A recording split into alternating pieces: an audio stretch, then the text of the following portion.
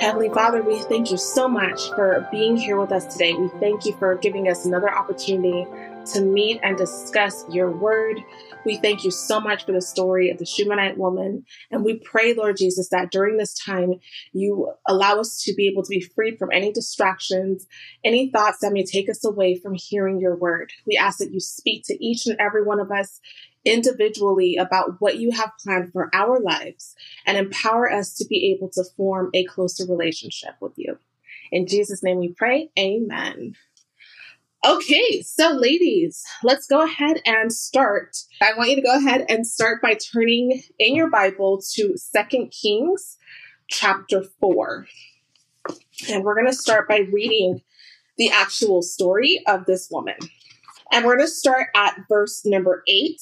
It should say, in your Bible, it might even have a title that says the Shunammite woman's hospitality or something about the Shunammite woman. One day, Elisha went to Shunem. Okay, Elisha's a prophet. A prominent woman or a rich woman lived there, persuaded him to eat some food. So whenever he passed by, he stopped there to eat. Then she said to her husband, I know that the one who often passes by here is a holy man of God. So let's make a small room for him upstairs and put a bed, a table, a chair, and a lamp there for him. Whenever he comes, he can stay there. Okay, so she's asking her husband if it's okay if they can build another room in their home specifically for this man, make it real simple, just put what he needs in there so that he has a place that he can stop by and rest, not only eat, but rest and restore himself and renew himself when he travels. One day, Elisha came there and stopped and went to the room upstairs to lie down. He ordered his attendant, Gehazi, call the Shunammite woman. So he called her and she stood before him. Then he said to Gehazi, say to her, look, you've gone through all this trouble for us.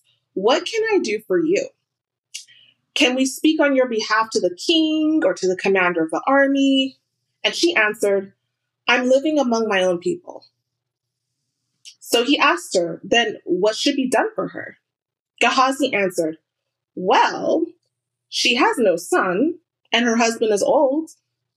Call her, Elisha said. So Gehazi called her and she stood in the doorway. Elisha said, at this time next year, you will have a son in your arms. Then she said, no, my lord, man of God, do not deceive your servant. The woman conceived and gave birth to a son at the same time the following year as Elisha had promised her. The child grew and one day went out to his father in the harvesters. So he went out to the field with his father. Suddenly he complained to his father, my head, my head. His father told his servant, carry him to his mother. So he picked him up and took him to his mother. The child sat on her lap until noon and then died. Then she went up and laid him on the bed of the man of God, shut him in, and left. She summoned her husband and said, please send me one of the servants and one of the donkeys so I can hurry to the man of God and then come back. But he said, why go to him today? It's not a new moon or the Sabbath. She replied, everything is all right. Then she saddled the donkey and said to her servant, hurry, don't slow the pace for me unless I tell you to. So she set out and went to the man of God at Mount Carmel. When the man of God saw her at a distance, remind you, this man of God is Elisha, the same person that was coming in and gave her all these blessings. When the man of God saw her at a distance, he said to his attendant, Gehazi, look, there's a Shunammite woman. Run out to meet her and ask, are you all right? Is your husband all right? Is your son all right? And she answered, everything's all right. When she came up to the man of God at the mountain, she clung to his feet. Gehazi came to push her away. But the man of God said, leave her alone. She is in severe anguish, and the Lord has hidden it from me. He hasn't told me. Then she said, did I ask my Lord for a son? Didn't I say, don't deceive me? So Elisha said to Gehazi, tuck your mantle under your belt, take my staff with you, and go. If you meet anyone, don't stop to greet them, and if a man greets you, don't answer him. Then place my staff on the boy's face. The boy's mother said to Elisha, As the Lord lives, and as you yourself live, I will not leave you." So he got up and followed her. Gehazi went ahead of them and placed his staff on the boy's face, but there was no sound or sign of life. So he went back to meet Elisha and told him, "The boy didn't wake up." When Elisha got to the house, he discovered the boy lying dead on his bed. So he went in, closed the door behind the two of them, and prayed for the boy. Then he went up and lay on the boy. He put his mouth to mouth, eye to eye, hand to hand. While he bent down over him, the boy's flesh became warm. Elisha got up, went into the house, and paced back and forth. Then he went up and bent down over him. The boy sneezed 7 times and opened his eyes. Elisha called Gehazi and said, "Call the Shunammite woman." He called her and she came. Then Elisha said, "Pick up your son." She came, fell at his feet, and bowed to the ground. She picked up her son and left. All right, so that is the story of the Shunammite woman and Elisha, and there's so much in this. I love this story because this woman is so precious. She's focused, she's giving, she's faithful, and I just love the way that she handled her life. So let's talk a little bit about this woman. She is nameless. Okay, they don't give her a name in the Bible. But again, being nameless doesn't mean that you're nameless to God. She's giving, as she gave the room to Elisha and was very generous, didn't just give food, but gave her living quarters to him. And she was faithful. She was faithful in the sense that she believed that she had this precious gift and wanted it restored to her when she felt like it was gone. So we're going to read from the book, When Women Pray. And we're starting on page 161. We'll just read some commentary about this little piece. Great women are an incredible asset in this world. And in my observation, great women are almost always women of prayer. The Shunammite woman was a great woman, and she had the wisdom to recognize the uniqueness of Elijah. Now, I just want to point out in the book, T.D. Jakes writes his name as Elijah, but in the Bible, it's Elisha. So I don't understand why he put Elijah, who is the prophet that Elisha was mentored under. So he's a completely different person, a completely different prophet. So I don't know if T.D. Jakes got it confused or I don't know. If you know why he did that, let me know, but it should be Elisha. Okay, so the Shunammite woman was a great woman and had the wisdom to recognize the uniqueness of Elisha. Specifically, she recognized Elisha's connection to God. Elisha himself was not a great man, but he had a powerful connection to a great God. Therefore, this woman built a room for Elisha and his servant to use whenever they passed through the town of Shunem. She built a place for them to stay where they would have some measure of comfort and security. In other words, the Shunammite woman made space for Elijah in her home. And in doing so, she made space for the work of God in her life. I love the picture there because it illustrates an important truth. If you want to see God work in your life, you need to make space for him. If you want to experience God's presence and power, you need to give him some room to move, room to breathe. In the same way, if you want to experience God's blessings, if you want him to fill you up with what you need and what you desire, you need to make some space. You need to open up an area in which you can receive what you need and what you desire. So let's think about this, the Shunammite woman. She was wealthy, but she used her wealth for God. And we've talked about this in past lives, about how important it is when God blesses you to be a blessing onto him. And that he doesn't just bless you with wealth or with intelligence or with connections or beauty or anything just for the heck of it. Everything has a purpose when you are God's daughter. And so I want to ask you, do you use your blessings for God's kingdom? When God blesses you with extra money or maybe just a certain status or connections to certain people or opportunities, do you use that to your own indulgence or your own advantage, or do you give? And how do you give? Do you even think to give? Or do you think that it's all for you? And if you are someone who does give, are you giving with intentions of a return? Do you give so that other people can see you giving and you can feel good about it? Do you give because you hope that in later times, this person may be able to remember that you gave and do something for you? What is your heart posture like when you give? That is extremely important because it is dangerous to have any hidden expectations when you give. And I'm not just talking about giving like huge amounts of money to people. I'm talking about just even doing the basics, like giving to your children or giving to your husband, maybe doing something that takes a little bit more time out of your day or costs you a little bit of something that you wanted for yourself.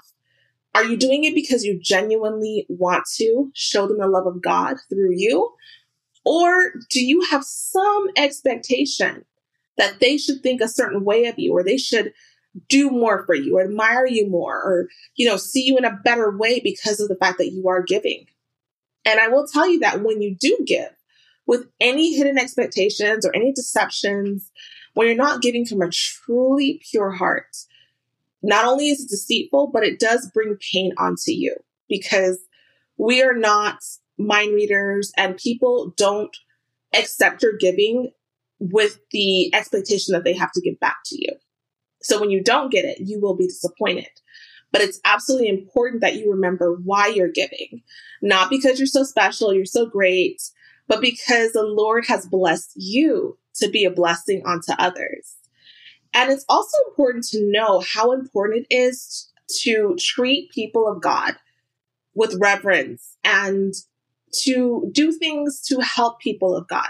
This also helps the kingdom. So if you are dealing with a person who is a pastor or is, just an evangelist, it could be anyone. And they don't have to be even doing something on that level. It could just be someone who bakes cupcakes for children who are in foster homes. And you know that she's a woman of God and this is her ministry. She bakes cupcakes for them. You can offer, this week, I know that you make cupcakes. Do you mind if I purchase the flour for you? Or do you know that I have like an extra kitchen in my house and you're more than welcome to use that kitchen for your baking? When you do that, you are not only giving, and so you will be blessed for that automatically, but you're also advancing the kingdom of God. Maybe you're not a cupcake baker. Maybe you're not a big talker, an evangelist. You're not social, but you have the means to help someone else out financially or with your resources. By you giving, you're also allowing the Lord to bless you for advancing his kingdom through someone else. And that's why, it's so important to stay out of jealousy, to stay out of those feelings like, oh, wow, this person's doing all these great things and I'm doing nothing. You can support that person. You can share their videos. You can purchase their books for your friends or family. You can do things to advance what they're doing. And in that, you are part of their blessing for what they're doing. It's a very important thing to note. So housing a person of God brings blessings, and the Lord will honor and provide blessings to you for doing that. So I definitely want you to consider, is there anyone in your life that you know, whether it is your pastor or someone from the church or just anyone that you know is doing God's work that you can pour into, that you can help advance that person's ministry in any way that you can? It's a beautiful thing. I'm going to go ahead and read page 163. After being on the receiving end of this woman's generosity, Elisha had his servant call and ask her, "You've gone through all this trouble for us. Now, what can be done for you? Can we speak on your behalf to the king or the commander of the army?" Elisha wanted to repay her kindness with kindness. Okay, and this is what God does. He always repays. The text says, and she replied, "I have a home among my people." I don't really know what that means, but it kind of, I guess she's just saying, like, I'm fine. I'm with my people. I'm good. I don't need anything. And in other words, I've got everything I need. Elisha kept digging. He spoke with his servant, Gehazi, to try to get his opinion on some way that they could repay the kindness of this woman. And Gehazi said, she has a son and her husband is old. And I watched this video on YouTube. I'm going to find the link and post it so you can support this woman. But she's a woman of God, and she did a video about this story, and it was hilarious. She has an amazing personality. I hope that you support her. I literally just found her yesterday. But she was actually talking about Gehazi, and she was just saying how, like, there's always some people who are just extra and in your business and, like, doing the most. And she felt that that was what he was doing, in a sense, like, prying into her life and saying, like, well, you know, she ain't got no kids. You know, she probably wants one, type of thing. I just thought it was hilarious. You should definitely watch her video. But we see in this chapter earlier in other chapters about Sarah and the way childlessness was a terrible stigma in the ancient world. And it was. If you did not have a child, as a woman, you were looked upon, you were looked down upon. So to make matters worse, this woman's husband was old, meaning she had no hope of improving her situation. The prophet called out to the Shunammite woman again and said, about this time next year, you will hold a son in your arms. And look at how she responded. No, my lord, she objected.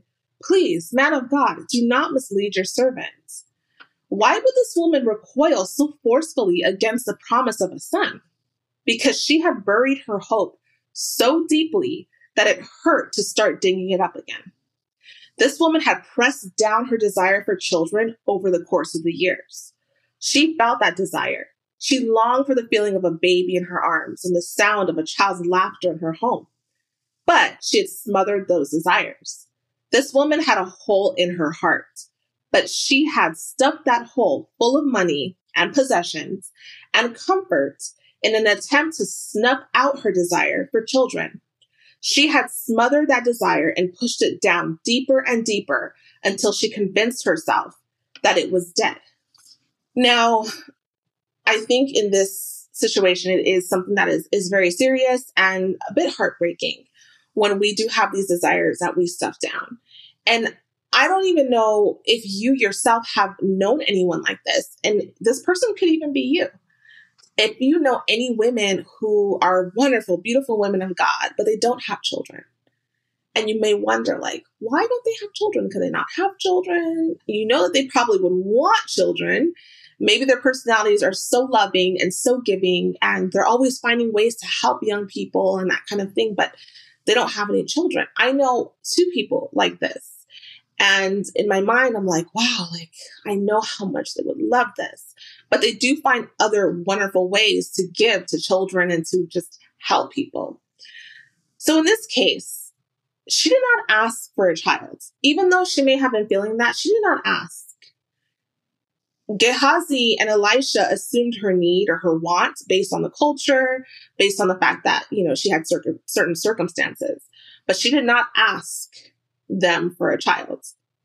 And it goes to show the Lord knows your heart. He knows your greatest desires, whether or not you ask or not. He knows, and he rewards you and blesses you with the things that you have stuffed so deep down that you won't even admit to yourself anymore.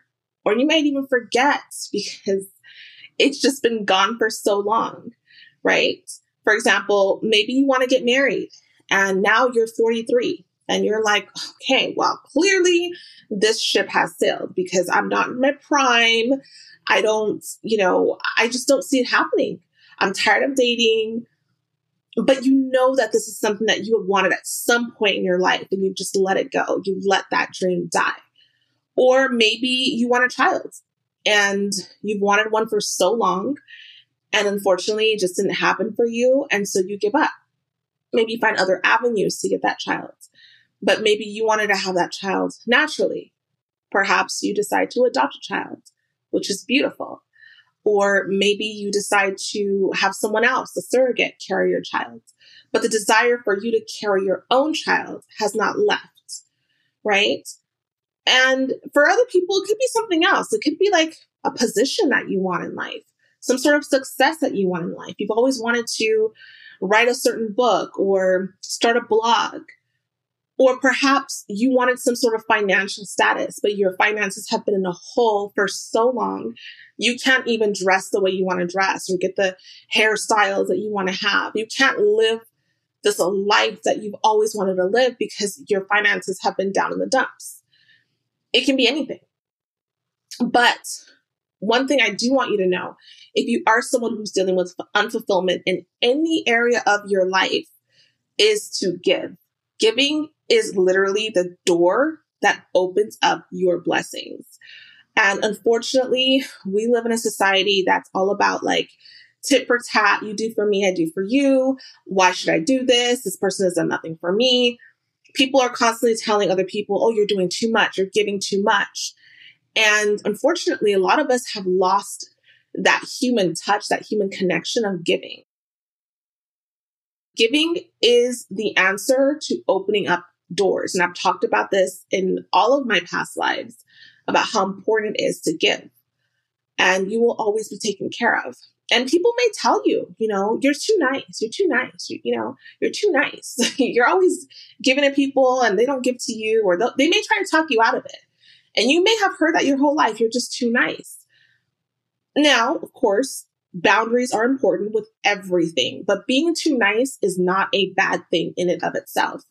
The two part can either come from the fact that people are taking advantage of you, or can come from the fact that you're just doing more than the average person. And if that's the case, just remember that God gave you a heart for giving. He didn't give that to everyone, clearly. But if you have a beautiful, special heart for giving, honor that, because there's a blessing in that for you in every single way. So it's not even just like you getting back what you give in return. It's not just that, because that's a spiritual law. The Lord has already created the earth in a way where when you reap, you will sow. If you give, even if you're a horrible person, a wicked person, if you donate to charities and foundations and if you help people, you're still going to receive. It's a spiritual law. But when you give as a child of Christ, you will get blessed more than you could ever imagine. And not just in the way you gave, but in so many ways that you can never even think of. I know my husband showed me this guy on YouTube the other day who's like, he has a whole channel based around giving, and he gives it's really interesting. He'll go to a store, one of those outdoor supermarkets, and see an old woman selling bracelets in the street, and the bracelets are $15. And he'll say, oh, can I take this one? And she's like, sure, $15. And then he gives her $10,000 or something like that. And these are outrageous amounts of money, but he does this every day. He just goes and gives people tons of money for nothing. And I just thought to myself, and the thing is, he has so much to give, right? And he doesn't have to do this. It is part of his content, but I know that this young man is so blessed. Not just in the sense that he's getting all this money from the views and he can afford to do some of this stuff. But when you see how the women or whoever he gives to, how they hug him, how they cry, how they thank the Lord for him, those blessings mean something. When you give to someone and they thank God for you, trust me, the way he's going to get blessed, it's not just going to be money. He's going to have health. He's going to have happiness and joy and all kinds of amazing things because he's genuinely changing someone's life. So I just want to stress the importance of giving and how beautiful that is and how God sees anyone who gives, because you are being like God. Now, I do want to point out that in this story, the woman, when she was asked, after she's given, after she's done all these things, when she was asked, what can I do for you? She didn't say anything. Now, we can look at that as wow, she's so humble, right? And she's so content, which she is. And I don't want to discount that, because being content is important as a child of God, understanding that, you have what you need and you will be provided for. But it doesn't take away from the fact that when you are asked for something, it's okay for you to ask for what you want, especially if you're being asked by someone who can give you something substantial. Okay, this man of God, she knows, has access to God's power. Perhaps in those days, not now, but in those times, the Lord spoke with certain people more than others. And he was someone who had access to God in that way. So that would mean that she could ask for something that's more than money can buy. And she still didn't ask. And so if God asked you today, God asked you for your greatest desire, it could be anything, and he would give it to you, what would your answer be? Would you even have an answer? Would you be able to think like, okay, I have one desire that I can ask the Lord for, and he will do it for me? Anything. Could be bringing someone back from the dead. Anything. Would you even think to ask for the impossible, like bringing someone back from the dead, or restoring your uterus so that you can conceive, or allowing you to be able to get a certain job or position that you've always wanted? Would you even think to ask for that? Or would you say, oh no, I'm good. I have you, Lord. That's all I need, right? What would you do? Some of us have lost so much hope that we wouldn't ask for the one thing because we don't believe that God would do it. We think it's just too much to ask. But having faith is so important. And just knowing that God can is so important because it's the evidence of things hoped for, the things that you hope for. What is it that you're hoping for? In 1 Kings chapter 3, the Lord asked King Solomon. Do you remember that story where King Solomon, who was King David's son, became king, and the Lord asked him in a dream, what should I give you? And Solomon thought, okay, what do I really need? And he asked the Lord to give him the wisdom and the discernment to be able to rule over the people, because he felt like he had this huge responsibility, but didn't know how he was actually going to do it because he didn't have the wisdom to do it. And the Lord said, okay, the fact that you didn't ask for riches and fame and for me to kill your enemies and all these things, I'm not only going to do that for you, but I'm going to give you everything else that a person could possibly ask for. And he did. Because the Lord said in Ephesians 3:20, now unto him that is able to do exceedingly abundantly above all that we can ask or think, according to the power that works within us. So just knowing that anything that you can ask for is nothing to God.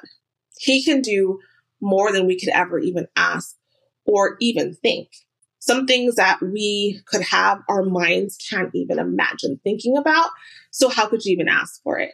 But God can still and will give it to you anyway.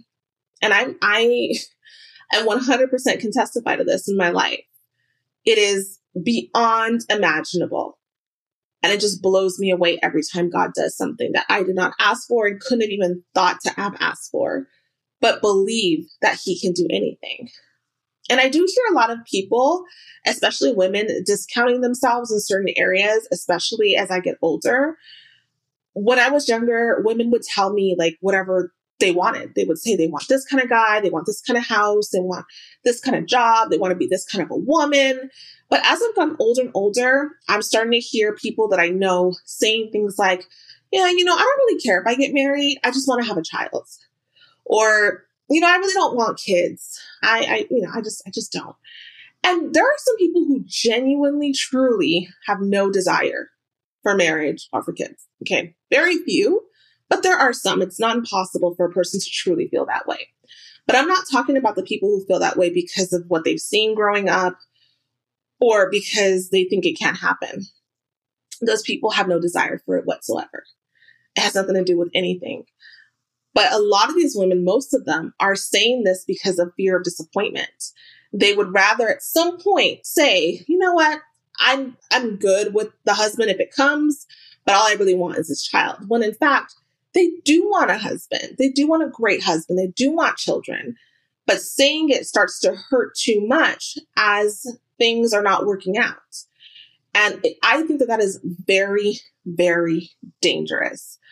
I remember going to a women's, I was on a panel to speak at some women's event once, and we were having a girls' night when we were all talking. And one of the ladies said this.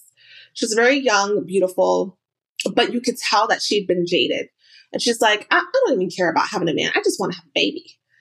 And I remember saying to her, you should never, ever say that. Never say you don't want something that you actually want. And I know she kind of gave me a little like, who do you think you are? I don't know you. Why are you telling me this type of thing? But I had to say it because I believe that your words are so powerful. You never want to agree with the enemy. You never want to allow yourself to make statements like that and contradict what your heart really wants. It's very detrimental to you. It's powerful in the spiritual world. And it shows a lack of faith in what God can do in your life by saying you don't want something that you actually do want, but are unwilling to be vulnerable in that sense.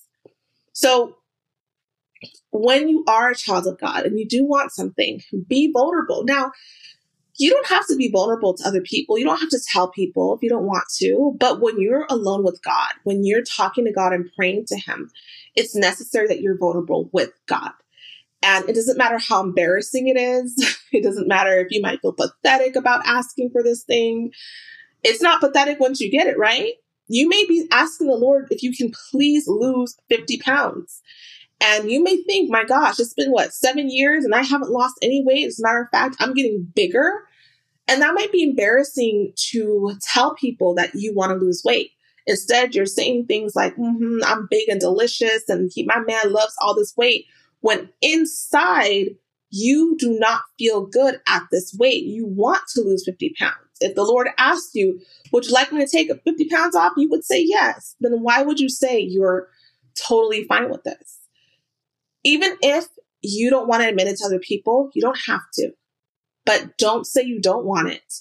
And make sure you're admitting it to the Lord, because God can help you lose 100 pounds. He can help you get a bigger butt if that's what you really want. He can, help you to stay diligent with your workout routine, with your food. He can get you education on certain things and help you.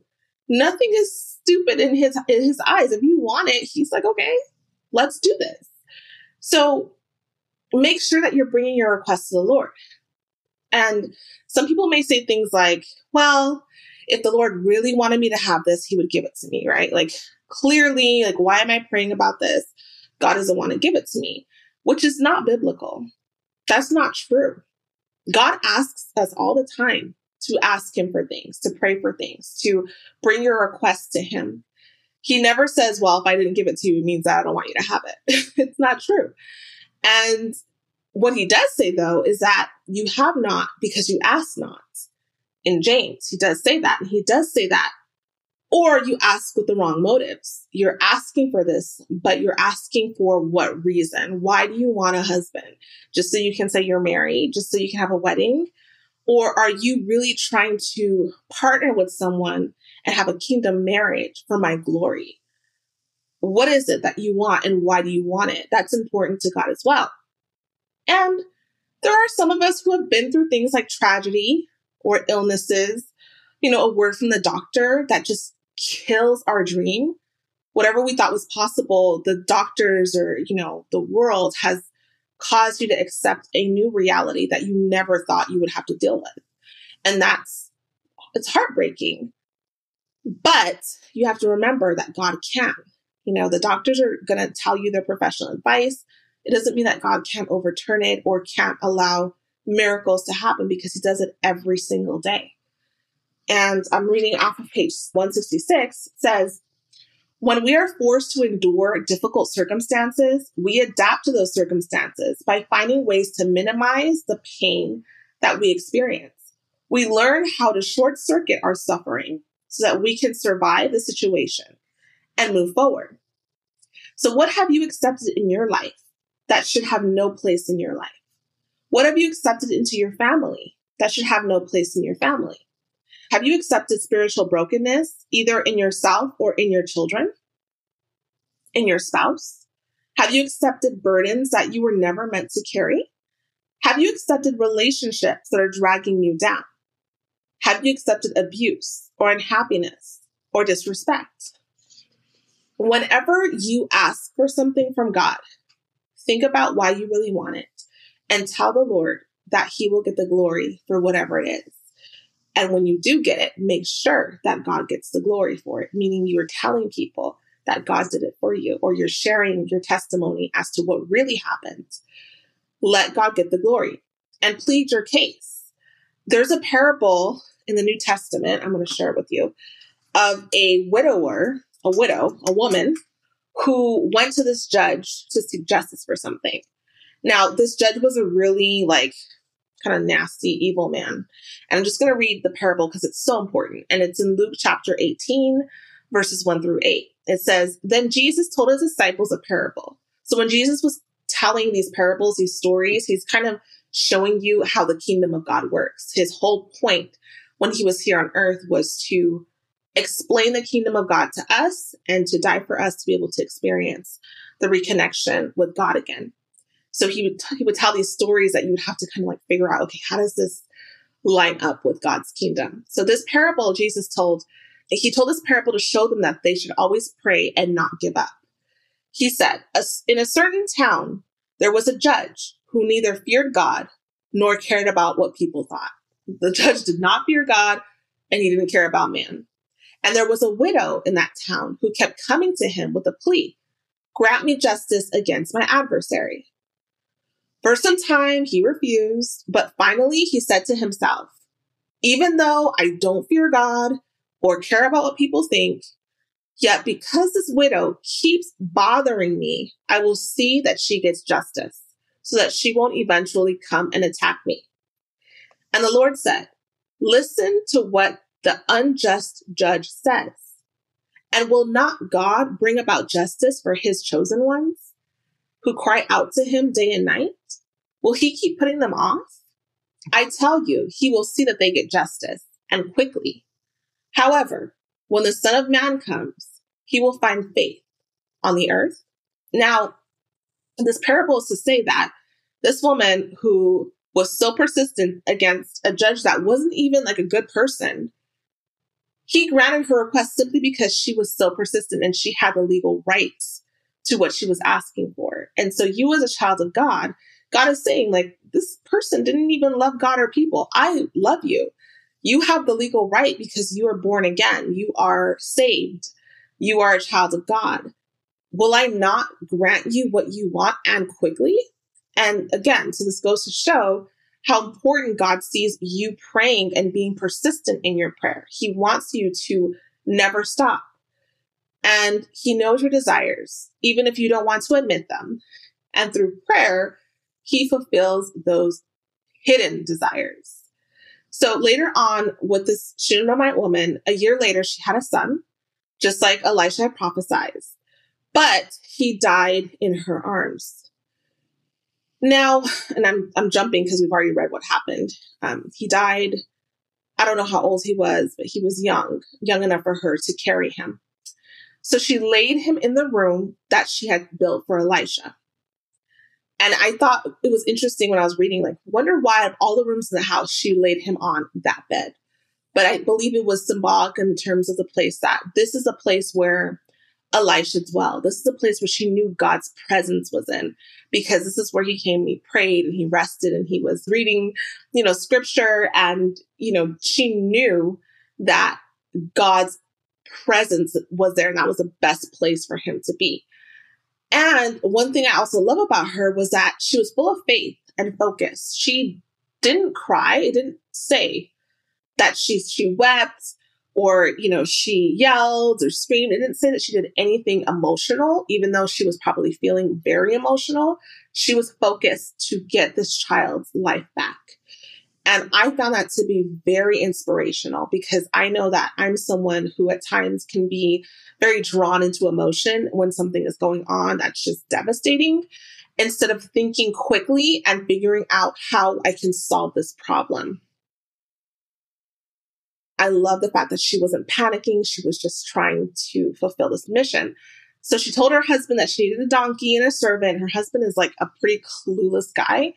There's a lot of commentary about her husband if you ever read up on the story, because it just seemed like he was just so kind of out of the loop as to what was going on with his son, which didn't make a lot of sense because the last time she saw him, he saw his son, his head was hurting and didn't ask any questions. But anyway, she went to the person who was responsible for giving her this son.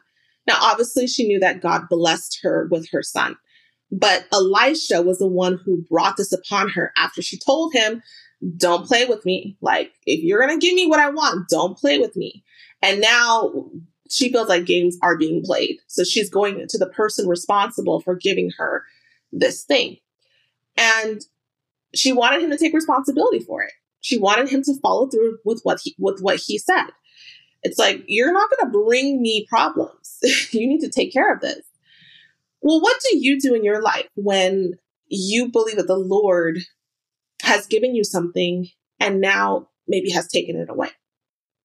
When a problem strikes in your life, are you able to even sit back and remember who gave this to you and ask him to take responsibility for it? This is something that comes with a certain boldness. And this boldness only comes from you reading your Bible, having a relationship with God. When you have a relationship with God, you know that he loves you. You are comfortable talking to God because you talk to him all the time. And you're comfortable asking for help with whatever you need, whenever you need it. And again, this only comes from having a real relationship with God, where you can come to God and say, Lord, now you told me that you were going to give this to me. And now it seems like you're taking it back. Like, what? I need you. What's going on? I'm not going to focus on what I see. I know that you are going to fulfill the promises to me. As you know, I'm pregnant right now. I'm 39 weeks, so I'm full term now. But when I was 17 weeks pregnant, I talked about how I got a kidney stone. It was the worst, most horrific pain of my life. After I dealt with the kidney stone, even still, I was having issues and contractions. And it's like, where's all this coming from? And I was really confused. I went to the doctor and I went to labor and delivery specifically. And the doctors came, they looked at me, they're like, you're having contractions. We're going to see if you're actually dilating, like if the baby is trying to come out. And I was like, okay, well, I'm 17 weeks pregnant. So what happens? And he was like, oh, well, if in fact that's what's going on, we'll just have to deliver the baby. And I thought, okay. Is the baby going to survive at 17 weeks? And he's like, no. Just matter of fact, no. And I was like, what the heck? Like, you're telling me this devastating news. You're saying it so casually. My mind went straight to the Lord. Instead of getting caught up in what the doctor was saying and how he was talking to me all casually about something so horrific, I went back to God's promise. And if you haven't watched my video as to how I got pregnant, all that kind of thing, I'd recommend that you watch that. But the Lord, I asked God for this baby. The Lord said yes, granted to me when I asked him for it. He fulfilled a promise and now he's going to take it back.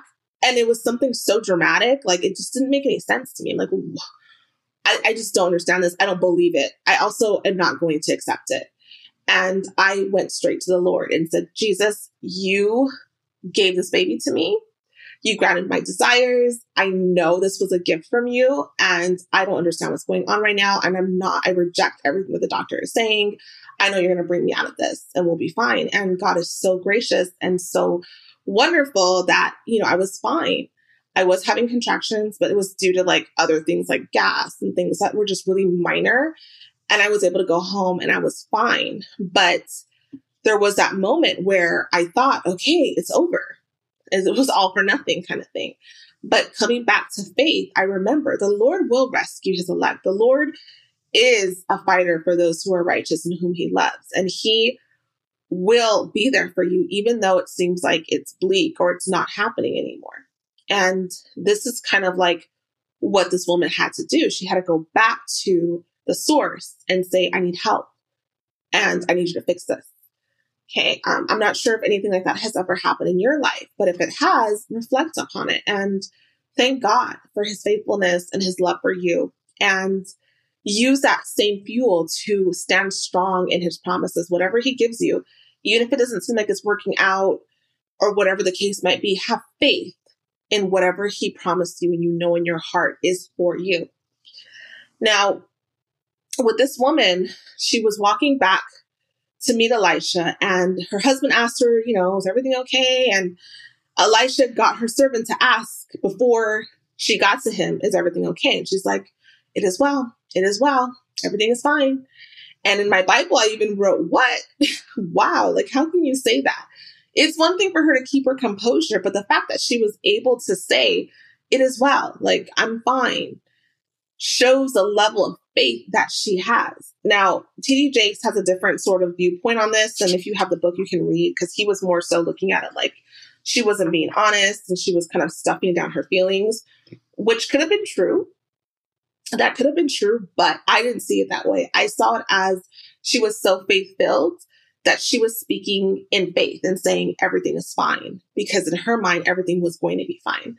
And she wasn't going to distract herself by allowing herself to get into a place of pity or a place of grief in that moment. She was focused.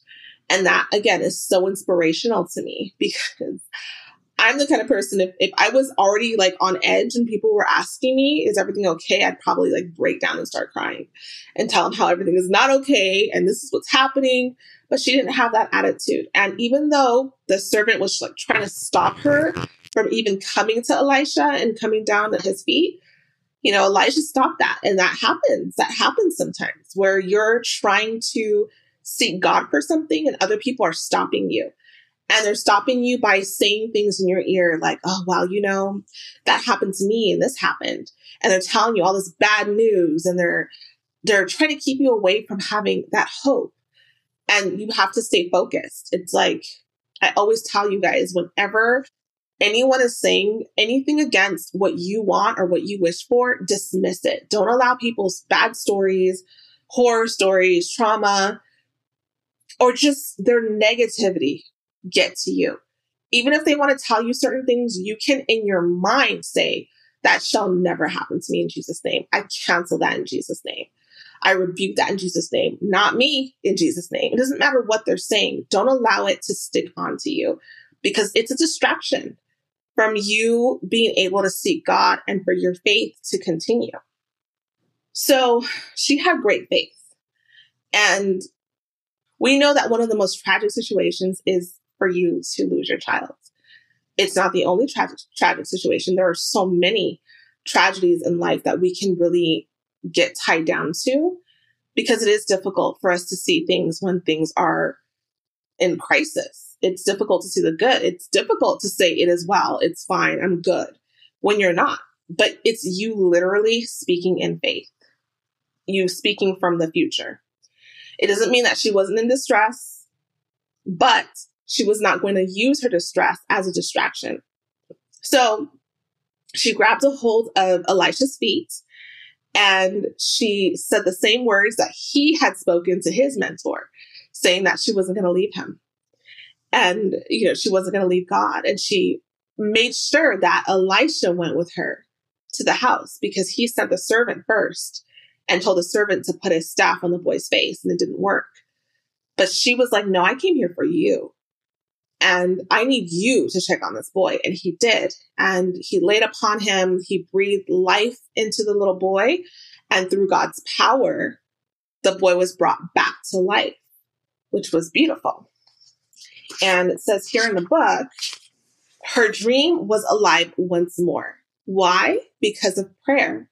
Because she refused to accept her situation as it was, and instead chose to run after God's prophet and God's power. I hope that you'll make the same choice when it feels like your dreams are dying, when it seems like hope itself is slipping through your fingers. I hope you'll run to God and dive at his feet. I hope you'll grab him and refuse to let go. Because when women pray, even what is dead can find life again.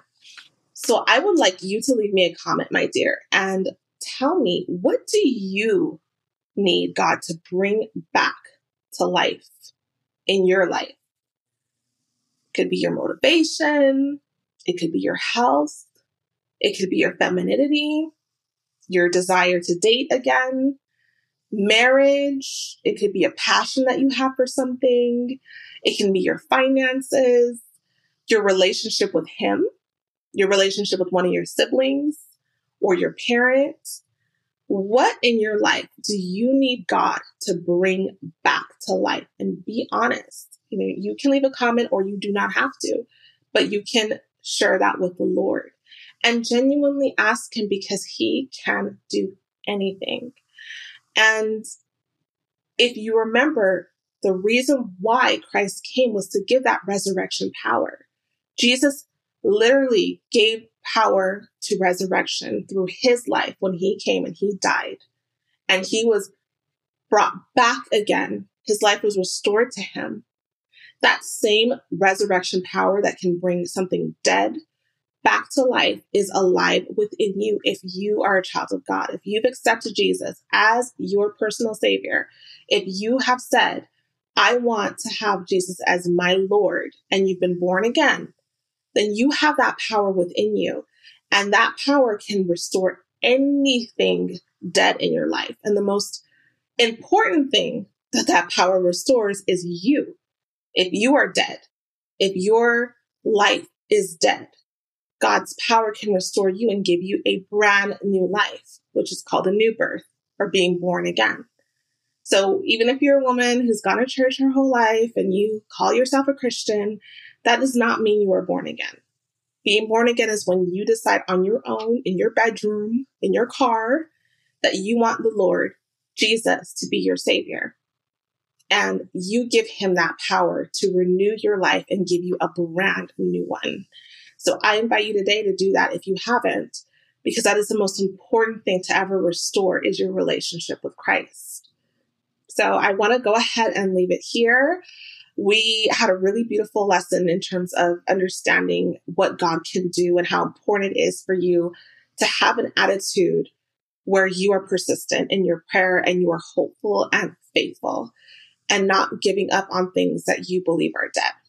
So I want you to go ahead and agree with me in prayer.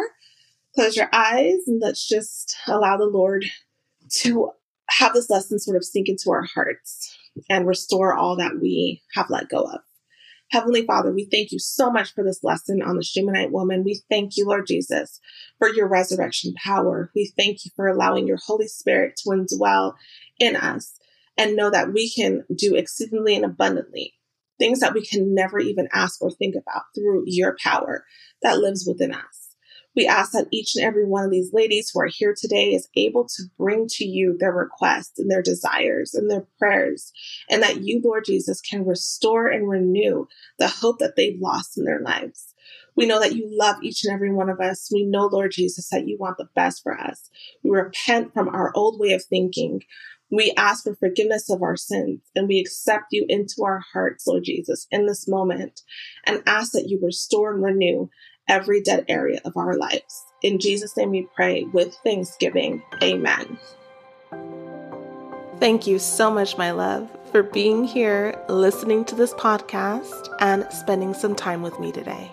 I hope that the information that you heard here today will bless and open up your life for you to be the woman that God created you to be.